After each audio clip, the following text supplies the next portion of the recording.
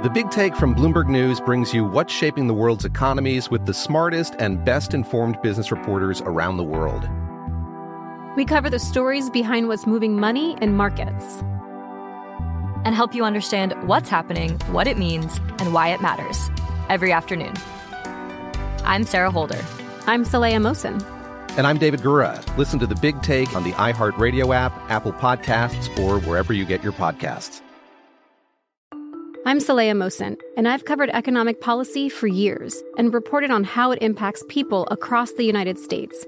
In 2016, I saw how voters were leaning towards Trump and how so many Americans felt misunderstood by Washington. So I started The Big Take DC. We dig into how money, politics, and power shape government and the consequences for voters.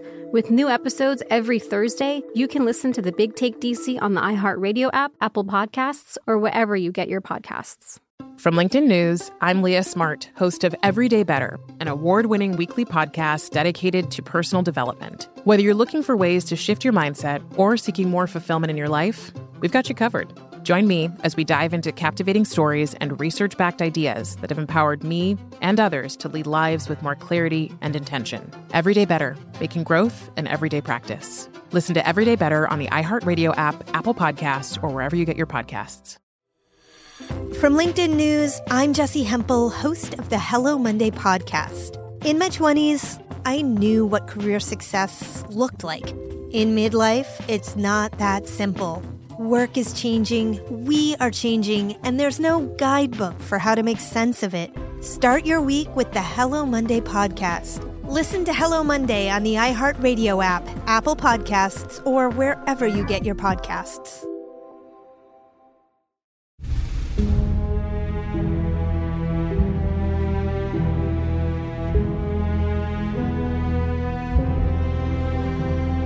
This is Lee Habib, and this is Our American Stories, the show where America is the star and the American people. To search for the Our American Stories podcast, go to the iHeartRadio app, to the Apple Podcasts, or wherever you get your podcasts. Up next, a story about a 29,032-foot-tall mountain in Nepal and the ragtag group of men from across the United States who decided to climb it during one of the most transformative years in our nation's history, 1963. Here to tell the story is Brat Coburn, author of The Vast Unknown. Let's get into the story.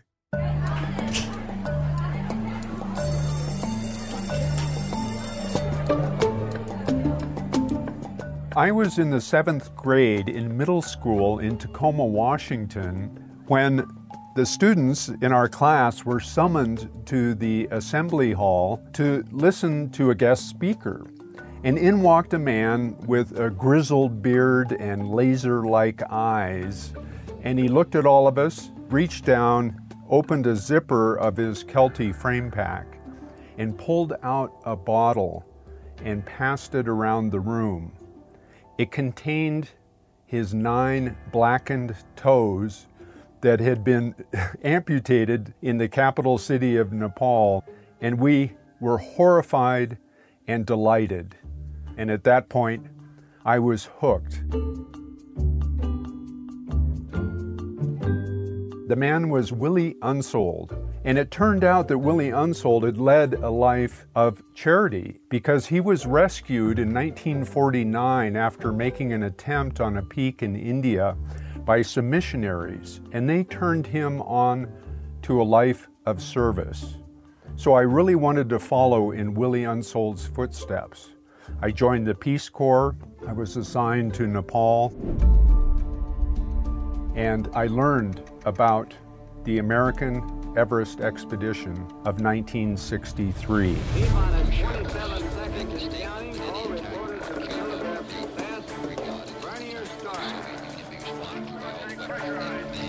The United States was really in a time of tremendous uncertainty. The Cuban Missile Crisis was underway, where the Soviets were attempting to deliver nuclear-armed missiles to Cuba. The Civil Rights Movement was ramping up. And in 1958, just a few years earlier, the Soviets had launched a basketball-sized satellite named Sputnik. And the beep, beep, beep of Sputnik became something of a soundtrack for the suspicion that our adversaries, the Soviets, were going to take the high road and claim supremacy in the space race.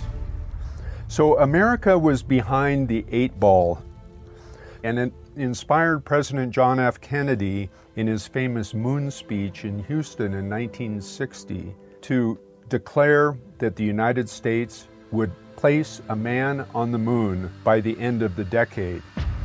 Why, some say, the moon? Why choose this as our goal? And they may well ask, why climb the highest mountain? Why, 35 years ago, fly the Atlantic? Why does Rice play Texas? We choose to go to the moon. We choose to go to the moon in this decade and do the other things, not because they are easy, but because they are hard. Because that goal will serve to organize and measure the best of our energies and skills. And in that speech, he invoked the great British climber George Mallory, who was lost on Everest, headed for the summit. Many years ago, the great British explorer George Mallory, who was to die on Mount Everest, was asked why did he want to climb it. He said, because it is there. Well, space is there, and we're going to climb it. It was Mallory's spirit of reaching into the vast unknown that inspired Kennedy and the Americans to want to take on a task as daunting and uncertain as climbing Mount Everest. In 1949, India became independent from Britain. And so the British were trying to maintain some kind of colonial presence around the world. They'd lost India, but maybe they could capture Everest. The British and the Swiss had long had a proprietary interest in mountains of the world. The British were the primary climbers in the Alps of Switzerland and Italy, and they were guided by the Swiss. So the Swiss were also quite interested in reaching the top. And in fact, in 1952, a year before the British, the Swiss were able to stage 2 expeditions to the mountain. They came very close to the summit, but they didn't reach it. And so an opportunity opened up for the British in 1953. Now, one gentleman who was on the Swiss expedition in 1952, he was tweaked by this achievement of the British. He had long assumed that the Swiss would make it to the top. He was a Swiss Austrian himself. His name was Norman Dierenfurth. Except that Norman Dierenfurth's parents, who were great explorers and mappers and climbers of the Himalayas in the early 1900s, they were concerned about the development of Nazism in Europe.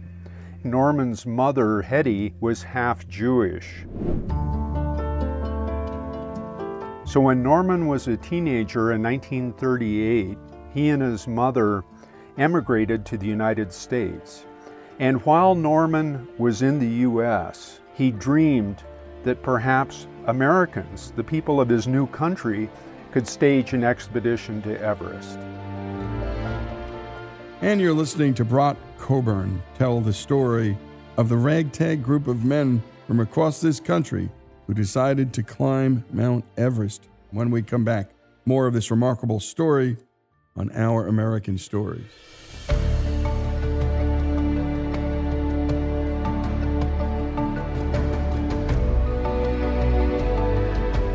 Folks, if you love the stories we tell about this great country, and especially the stories of America's rich past, know that all of our stories about American history, from war to innovation, culture, and faith, are brought to us by the great folks at Hillsdale College, a place where students study all the things that are beautiful in life and all the things that are good in life. And if you can't get to Hillsdale, Hillsdale will come to you with their free and terrific online courses. Go to hillsdale.edu to learn more.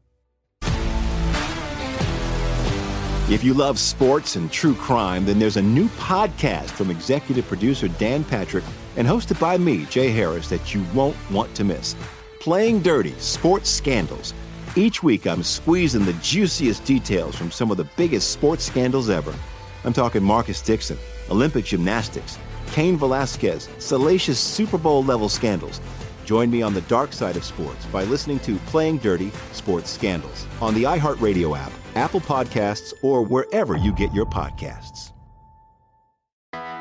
I'm Hannah Storm, and my podcast, NBA DNA with Hannah Storm, digs deep into the history of professional basketball, along with my own, as one of the first female sportscasters. Now let's get you up to speed on what else happened around the NBA today. We talk to all sorts of people I interacted with, from Dr. J to Charles Barkley, and recap iconic moments. Yes, he's got it. Here he comes.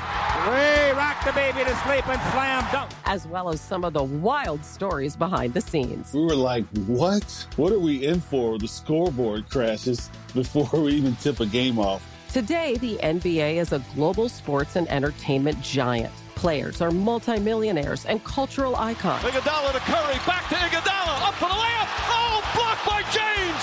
LeBron James. And these stories are about how we got here, both on and off the court. And what's next? Listen to NBA DNA with Hannah Storm on the iHeartRadio app, Apple Podcasts, or wherever you get your podcasts. The Big Take from Bloomberg News brings you what's shaping the world's economies with the smartest and best-informed business reporters around the world. Western nations like the U.S. and Europe. Mexico will likely have its first female president. And then you have China. And help you understand what's happening, what it means, and why it matters. He'll get his yo-yos to Europe in time. But the longer this drags on, the more worried he's getting. They knew that they needed to do this as fast as they possibly could to get a drug on the market as fast as they could. I'm David Gura. I'm Sarah Holder. I'm Saleha Mohsen. We cover the stories behind what's moving money and markets. Basically, everyone was expecting, if not a calamity, certainly a recession. But the problem is that paperwork, as our reporting showed, is fake. As someone who's covering the market, I'm often very worried about an imminent collapse. So I'm thinking about it quite often. Listen to The Big Take on the iHeartRadio app, Apple Podcasts, or wherever you get your podcasts. I'm Saleha Mohsen, and I've covered economic policy for years and reported on how it impacts people across the United States. In 2016, I saw how voters were leaning towards Trump and how so many Americans felt misunderstood by Washington. So I started The Big Take DC. We dig into how money, politics, and power shape government and the consequences for voters. It's an election year, so there's a lot of focus on the voters that TikTok is reaching. The initial reaction is like, oh, things are looking so resilient. I don't want to be too pessimistic, but I just don't see the political will down in Washington right now to change their tune. I think the American electorate has been signaling that it expects a rematch of the 2020 election. These are unprecedented times. With new episodes every Thursday, you can listen to The Big Take DC on the iHeartRadio app, Apple Podcasts, or wherever you get your podcasts.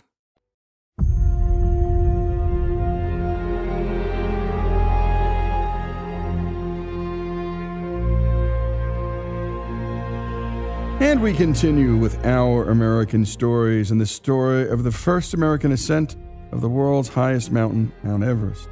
When we last left off, Brott Coburn, author of The Vast Unknown, was telling us about the state of the world in 1963. We were in the midst of the Cold War, and tensions were high. However, there was a growing desire to explore the vast unknown. One place that was unknown to Americans was space, the other the summit of Everest. And one European immigrant to this great country had a desire to change that. His name was Norman Deerenfurth. Let's get back to the story. Perhaps one of the biggest challenges of Everest is just getting to the base of the mountain. There are no roads in eastern Nepal, so getting there required an 18-day trek up and down a vertical equivalent of Everest itself just to get to base camp. And once they arrived at base camp, The daunting challenge that presented itself right away is the treacherous Khumbu Icefall, which is a moving river of apartment house-sized blocks of ice that can collapse and crush climbers in a second. And in fact, by 1953, after Tenzing Norgay and Ed Hillary climbed to the top, twice as many climbers had died on the mountain as had reached the top.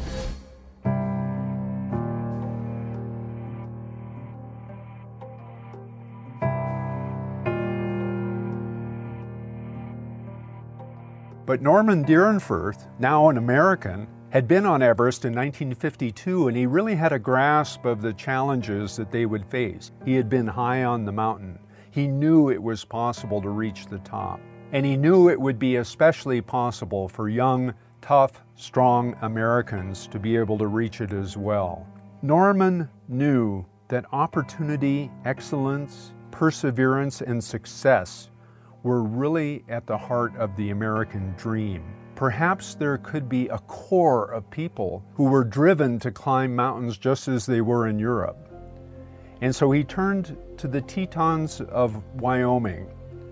And there he ran into a core of college students, really, who were exemplified by the young men Barry Corbett and Jake Breitenbach. These were Dartmouth students who every summer used to drive their battered 1949 Hudson across the U.S. before the freeways were installed and knock off new routes up the peaks in the Tetons. And Norman knew that these guys were at least the beginning of forming a team consisting of the right stuff. In fact, Barry and Jake in particular were referred to as SABs, or Supremely Able-Bodied. And there were other Tetons climbers. Dick Emerson, a sociologist, was a guide during the summers in the Tetons. Willie Unsold. So he recruited these gentlemen, and he also went out to the Pacific Northwest, where one of the legends, Jim Whittaker, known as Big Jim Whittaker, had climbed Mount Rainier more than 100 times, and he and his twin brother were recruited to the expedition. They also suggested that a Sherpa who was a nephew of Tenzing Norgay named Nawangombu also be included on the expedition. He had carried heavy loads to very high elevation. And Norman knew that he would need some science to go along with the expedition. The National Geographic Society, the National Science Foundation, the U.S. in particular, would want to learn more about the glaciology of the mountain. So they took on a geologist named Maynard Miller, and they took on Jim Lester, a psychologist from Southern California. Barry Bishop of the National Geographic Society would be the media connection. And Lute Jerstad, a hotshot guide and climber from Oregon, would definitely be a strong climber for the expedition. Lute used to surprise his guided clients on Mount Rainier. When they reached the summit of the 14,000-foot peak, he would open up his rucksack and pull out an entire watermelon. But experience alone isn't quite enough for a mountain as big and as far away and distant and isolated as Everest. So he was also looking for some character attributes, such as maturity and ability to respond to extremely difficult situations, and a willingness to face risk, because there was a likelihood that one or more of the members of his team would not return.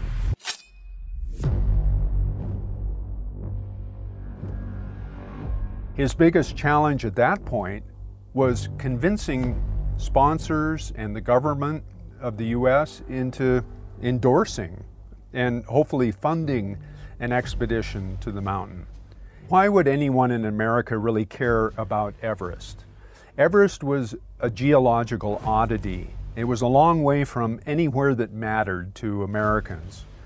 And it had little to offer sponsors who were looking for productive applications in technology or defense. Now, in Europe, politics was closely entwined with athletics, not like in the US. And the Soviets had budgeted very large amounts to their athletic teams to essentially show that communism was the best form of government. But Americans were left with very little support. When Norman Dierenfurth approached the US government and tried to get a meeting with President Kennedy, they rebuffed him. In a sense, America was a little bit afraid. Failure would be a big embarrassment. It would be an embarrassment not only in the context of athletics and climbing relative to Europe and the rest of the world, but in an era when we were striving to solve our domestic problems, it was considered to be dangerous. America had more to lose than it had to gain. But Norman and these other young idealistic climbers knew a place like Everest was a venue where they could project their dreams. Gradually, they overcame that resistance, and they realized that, of course, if America could place a man on the moon by the end of the decade, why shouldn't they be able to put a human on top of the world's highest point?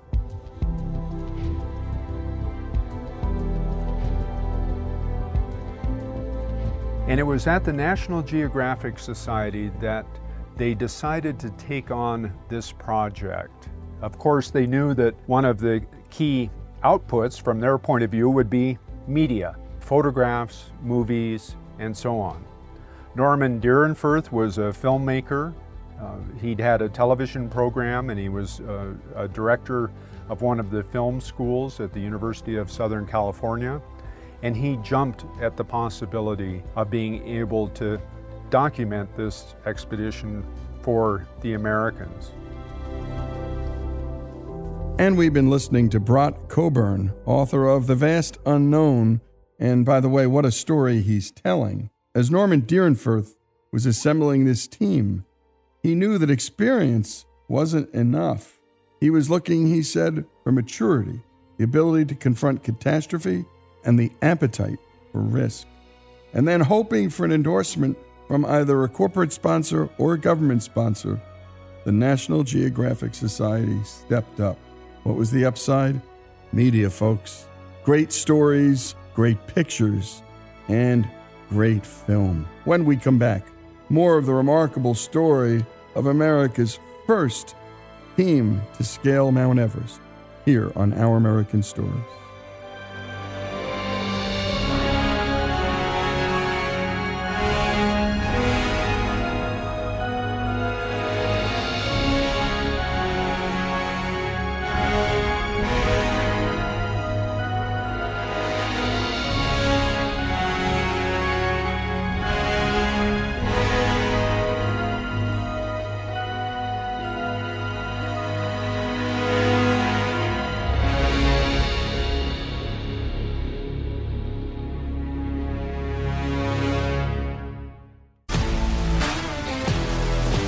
If you love sports and true crime, then there's a new podcast from executive producer Dan Patrick and hosted by me, Jay Harris, that you won't want to miss. Playing Dirty: Sports Scandals. Each week, I'm squeezing the juiciest details from some of the biggest sports scandals ever. I'm talking Marcus Dixon, Olympic gymnastics, Cain Velasquez, salacious Super Bowl-level scandals. Join me on the dark side of sports by listening to Playing Dirty: Sports Scandals on the iHeartRadio app, Apple Podcasts, or wherever you get your podcasts. I'm Hannah Storm, and my podcast, NBA DNA with Hannah Storm, digs deep into the history of professional basketball, along with my own, as one of the first female sportscasters. Now let's get you up to speed on what else happened around the NBA today. We talked to all sorts of people I interacted with, from Dr. J to Charles Barkley. and recap iconic moments. Yes, he's got it. Here he comes. Way rock the baby to sleep and slam dunk. As well as some of the wild stories behind the scenes. We were like, what? What are we in for? The scoreboard crashes before we even tip a game off. Today, the NBA is a global sports and entertainment giant. Players are multimillionaires and cultural icons. Iguodala to Curry, back to Iguodala, up for the layup. Oh, blocked by James. LeBron James. And these stories are about how we got here, both on and off the court. And what's next? Listen to NBA DNA with Hannah Storr on the iHeartRadio app, Apple Podcasts, or wherever you get your podcasts. The Big Take from Bloomberg News brings you what's shaping the world's economies with the smartest and best-informed business reporters around the world. Western nations like the U.S. and Europe. Mexico will likely have its first female president. And then you have China. And help you understand what's happening, what it means, and why it matters. He'll get his yo-yos to Europe in time. But the longer this drags on, the more worry he's getting. They knew that they needed to do this as fast as they possibly could to get a drug on the market as fast as they could. I'm David Gura. I'm Sarah Holder. I'm Saleha Mohsen. We cover the stories behind what's moving money and markets. Basically, everyone was expecting, if not a calamity, certainly a recession. But the problem is that paperwork, as our reporting showed, is fake. As someone who's covering the market, I'm often very worried about an imminent collapse. So I'm thinking about it quite often. Listen to The Big Take on the iHeartRadio app, Apple Podcasts, or wherever you get your podcasts. I'm Saleha Mohsen, and I've covered economic policy for years and reported on how it impacts people across the United States. In 2016, I saw how voters were leaning towards Trump and how so many Americans felt misunderstood by Washington. So I started The Big Take DC. We dig into how money, politics, and power shape government and the consequences for voters. It's an election year, so there's a lot of focus on the voters that TikTok is reaching. The initial reaction is like, oh, things are looking so resilient. I don't want to be too pessimistic, but I just don't see the political will down in Washington right now to change their tune. I think the American electorate has been signaling that it expects a rematch of the 2020 election. These are unprecedented times. With new episodes every Thursday, you can listen to The Big Take DC on the iHeartRadio app, Apple Podcasts, or wherever you get your podcasts.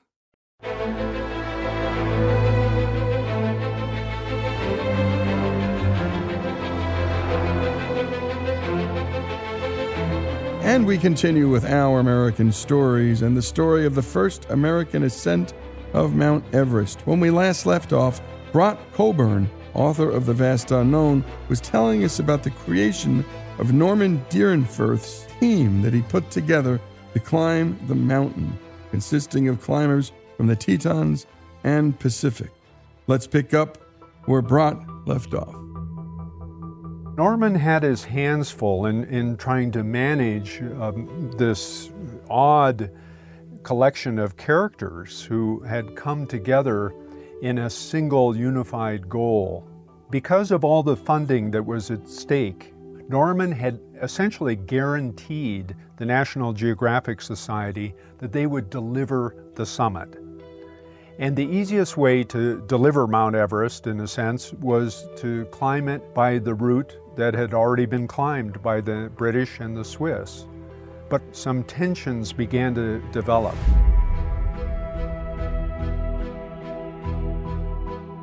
There was a faction consisting mainly of climbers from the Tetons who wondered if it might just be possible to pull off a new route on Everest, something that would impress even the great European climbers or the Swiss.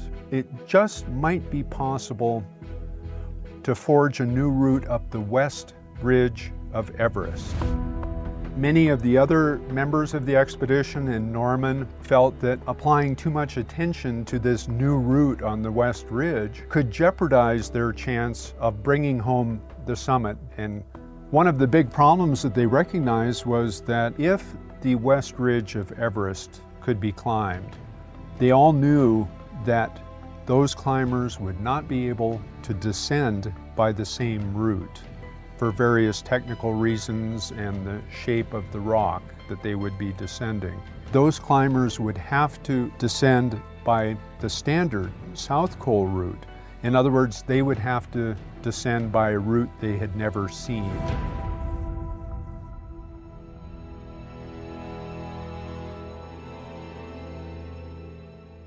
And so Norman decided, after a lot of discussion and bickering, that they would climb the easy route up Mount Everest, if you want to call it that, and if there was time and supplies and material and supplemental oxygen remaining after that climb, then the West Ridge faction would have a shot by their daring new route.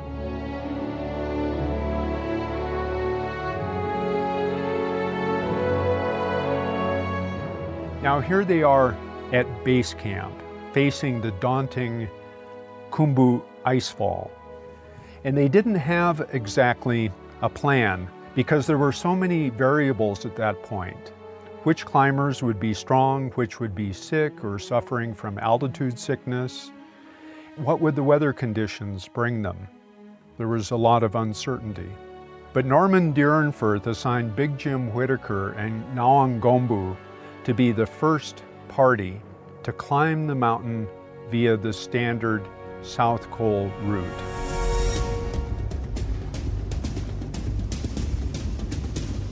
On the second day of climbing, Jake Breitenbach and Dick Pownell and Gil Roberts and a Sherpa were climbing through the Khumbu icefall. And Jake ascended a vertical sheet of ice on the far side of a crevasse. And as he was approaching the top, the whole face of this glacier broke off and collapsed. Jake was crushed beneath 30 tons of ice. So the team returned to base camp, and they asked the question, should they continue with the climb? And it was Jake's best friend, Barry Corbett, who said, "Why would we not climb when that is exactly what Jake had dedicated his life to? We'll climb the mountain not without Jake, but for Jake." So they decided to continue. And on May 1st, 1963, Big Jim Whittaker and Nawang Gombu were able to plant the flag of the United States on the summit of Everest.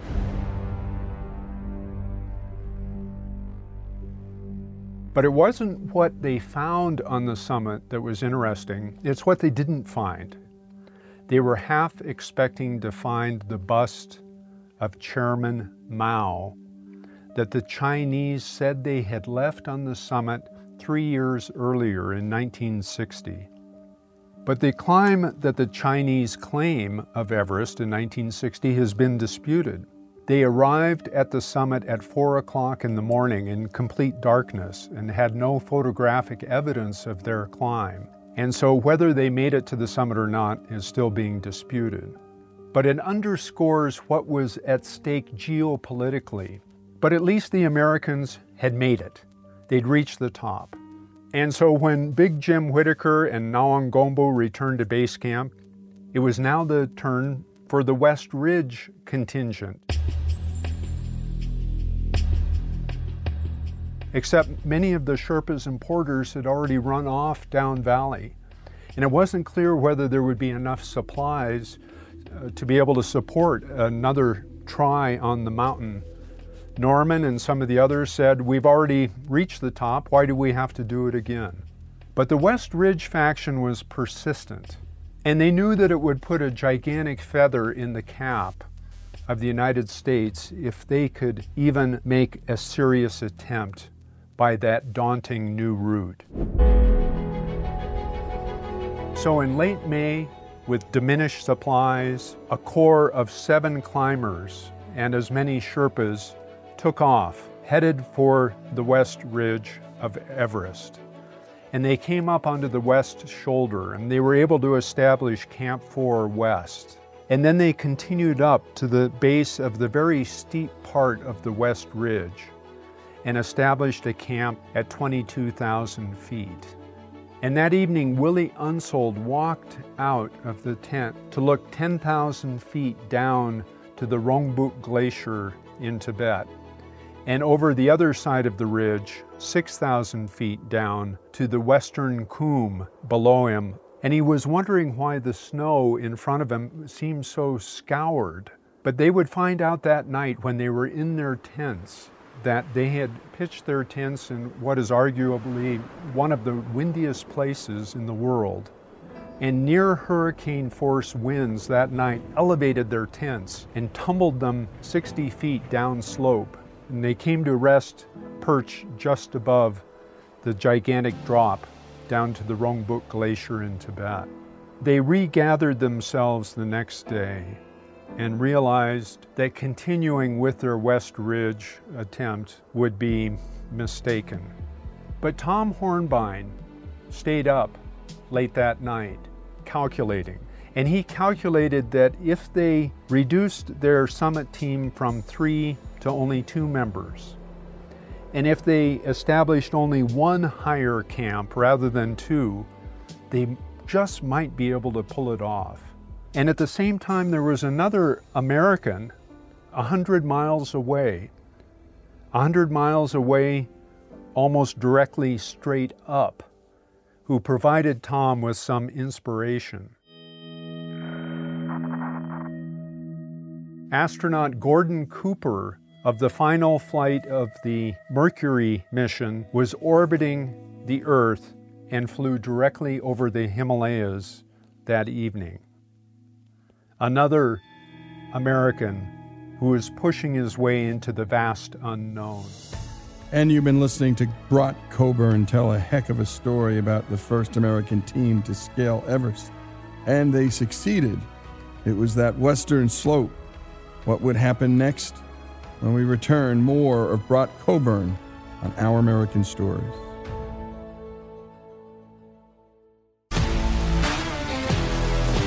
If you love sports and true crime, then there's a new podcast from executive producer Dan Patrick and hosted by me, Jay Harris, that you won't want to miss. Playing Dirty: Sports Scandals.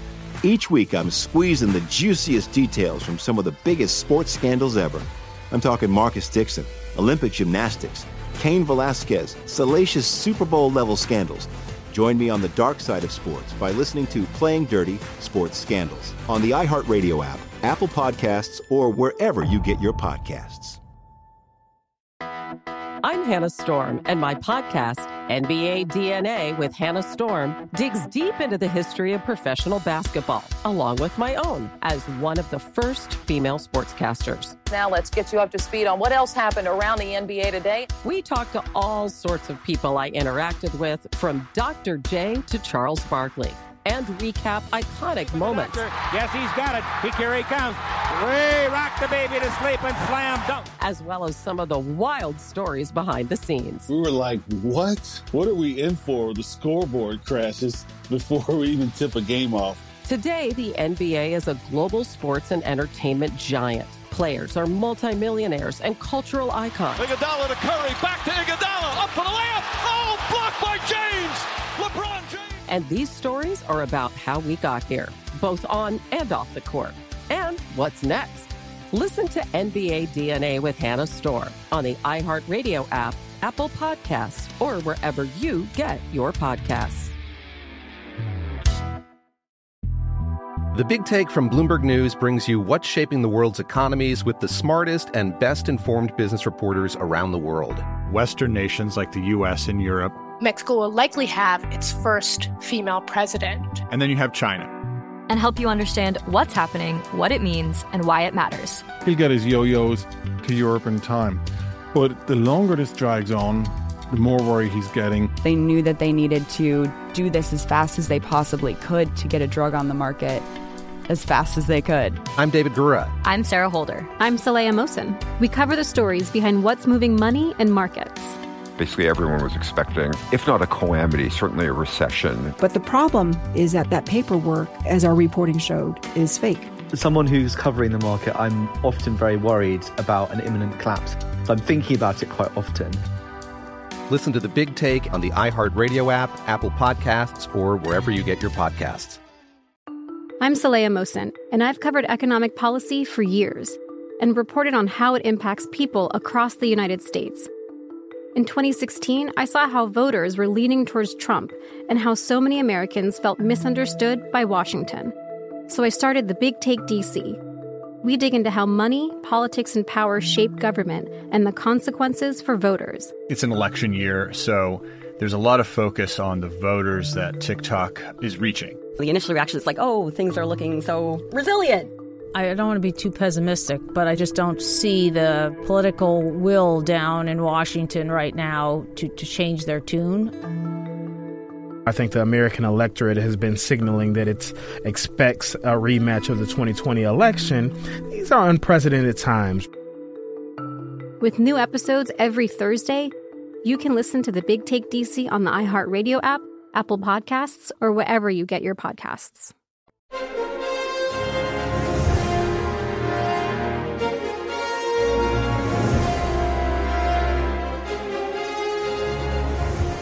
And we continue with Our American Stories in the final portion of our story on the first American ascent of Mount Everest, as told by Brott Coburn, author of the fantastic book, The Vast Unknown. Pick it up at your local bookstore, Amazon, or wherever you buy your books.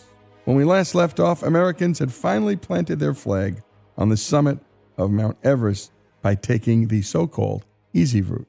However, another group of climbers in the group wanted to do something truly unique, climb the unclimbed west ridge of the mountain.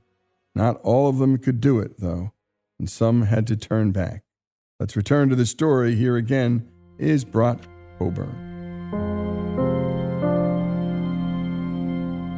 The next day, the remaining team gathered their supplies and materials and took off, actually skirting the north side of Everest into Tibet, and found their way up what would be called the Hornbein Couloir. And Willie Unsold and Tom Hornbein established their high camp at 27,000 feet on a ledge that was only 18 inches wide. And Barry Corbett and Dick Emerson and the Sherpas descended, leaving those two gentlemen alone.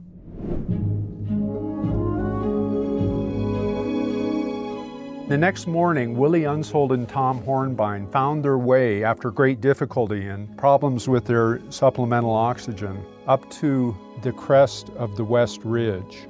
And there they looked across at the south summit of Everest and at the fifth highest peak, Lhotse, which was now below them in elevation. And they were able to find a route up to the summit of Everest. And on May 22nd, they planted their flag on the top. It was nearly 6 p.m., and they turned and realized they would have to find their way down the southeast ridge, down a route they had never seen, with darkness fast approaching.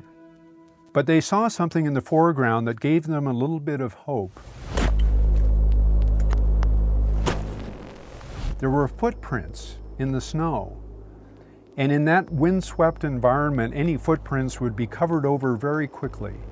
So they realized that Lute Gjerstad from Oregon and Barry Bishop of the National Geographic Society must have come up to the summit sometime before them. And in fact, Lute and Barry had timed their ascent in order to be able to try to intersect with Willie Unsold and Tom Hornbein. But they were 3 hours ahead of them and had already descended.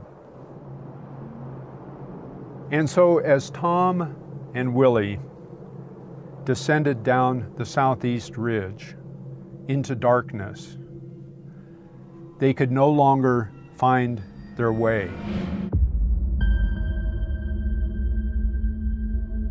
And randomly, hopelessly you might say, Willie Unsold started yodeling into the darkness, as he was apt to do. And amazingly, shouts and yodels came back in return, because Barry Bishop and Lute Gjerstad had also been benighted on the southeast ridge at about 27,500 feet, just below them. And so using yodel echolocation, Willie was able to guide himself and Tom down to where Lute and Barry were huddled on the southeast ridge. And the four of them converged and sat down to die.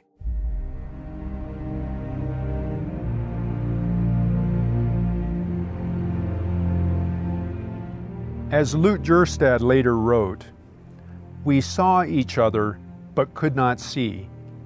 We felt each other but did not feel. We knew each other was safe, but we knew nothing. Man vanished into nothingness, but in that nothingness lay the strength and dignity which man's soul is capable of." And as they stared into the darkness, they weren't aware of the American that was only 100 miles away, a Jesuit priest in Kathmandu who was the headmaster of a private school there and also a well-known ham radio operator. He had been listening to the radio dispatches from base camp, and when he learned that these four gentlemen were stranded on one of the highest bivouacs in history on the side of Mount Everest, he gathered together the priests of the school, and they spent the night kneeling in prayer, praying that the winds on Everest would be calm. And miraculously, the winds on Everest were calm, and they all lived and were safe.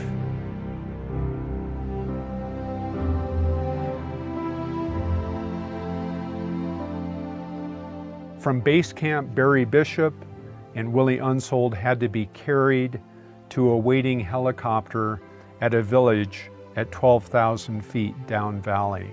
And as they stuffed Barry Bishop and Willie Unsold into the helicopter, the rest of the team gathered for a final team portrait.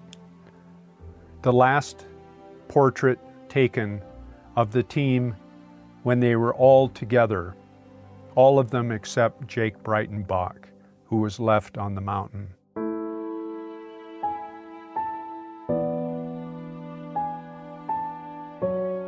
The team walked the 18 days back to Kathmandu.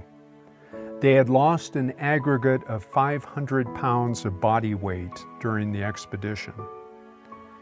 And when they neared the edge of the Kathmandu Valley, they were greeted by the U.S. ambassador and his wife and ministers from the Nepal government, who were thrilled that these Americans had reached the summit. And when they returned to the U.S., they were honored in the Rose Garden of the White House by President John F. Kennedy, who awarded them all the National Geographic Hubbard Medal, which is normally given only to individuals, but in this case to all the members of the expedition, including 5 Sherpas who had also been brought to the U.S. Since 1963, the process of climbing Mount Everest has been completely transformed. More than 4,000 people have reached the summit as of 2021 in 6,000 individual ascents or climbs. And it's become commercialized and helicopter-assisted, business-oriented enterprise, really. Dr. David Schlimm, who started a clinic near the base of Mount Everest, pointed out that nowadays it's as if those going to Everest don't really want to climb it. They want to have climbed it. The mountain has even become the venue for what one climber calls splat sports: parachuting, hang gliding, wingsuit diving, extreme skiing, snowboarding, and so on. So what did all this mean? What did Everest mean really for the Americans? The mountain became the venue where American climbers were called upon to exhibit some of our basic human values: diligence, persistence, teamwork, and also compromise. But there was something more individual at stake also for these climbers, and that was friendship, a shared communion on the mountain, the brotherhood of the rope. And specifically, it meant a lot for America as encapsulated by President John F. Kennedy, who was inspired to initiate a physical fitness craze that took over America that included 50-mile hikes. And so it appears that the meaning of the expedition has radiated outward in unexpected ways. One climber said that the best journeys answer questions you didn't even think to ask. But maybe it comes down to spirit. That was really what united the members of the 63 expedition. A half-century ago, this spirit, incarnated in a handful of tough men, coincided with the aspirations of a still young nation. From competing objectives and differing opinions, they forged compromises, while suspending personal desires for the sake of common goals. With supreme effort, fortified by dreams and bonded by cooperation, America and its mountaineers climbed to the hilltop that President Kennedy spoke of. And there, for at least a moment, they found greatness. And a terrific job on the editing and storytelling by Monty Montgomery. And a special thanks to Brott Coburn, whose book, The Vast Unknown, is available at local bookstores, at Amazon, or wherever you buy your books. A terrific story about so many things, including the American spirit, the first group of Americans to scale Mount Everest, here on Our American Story.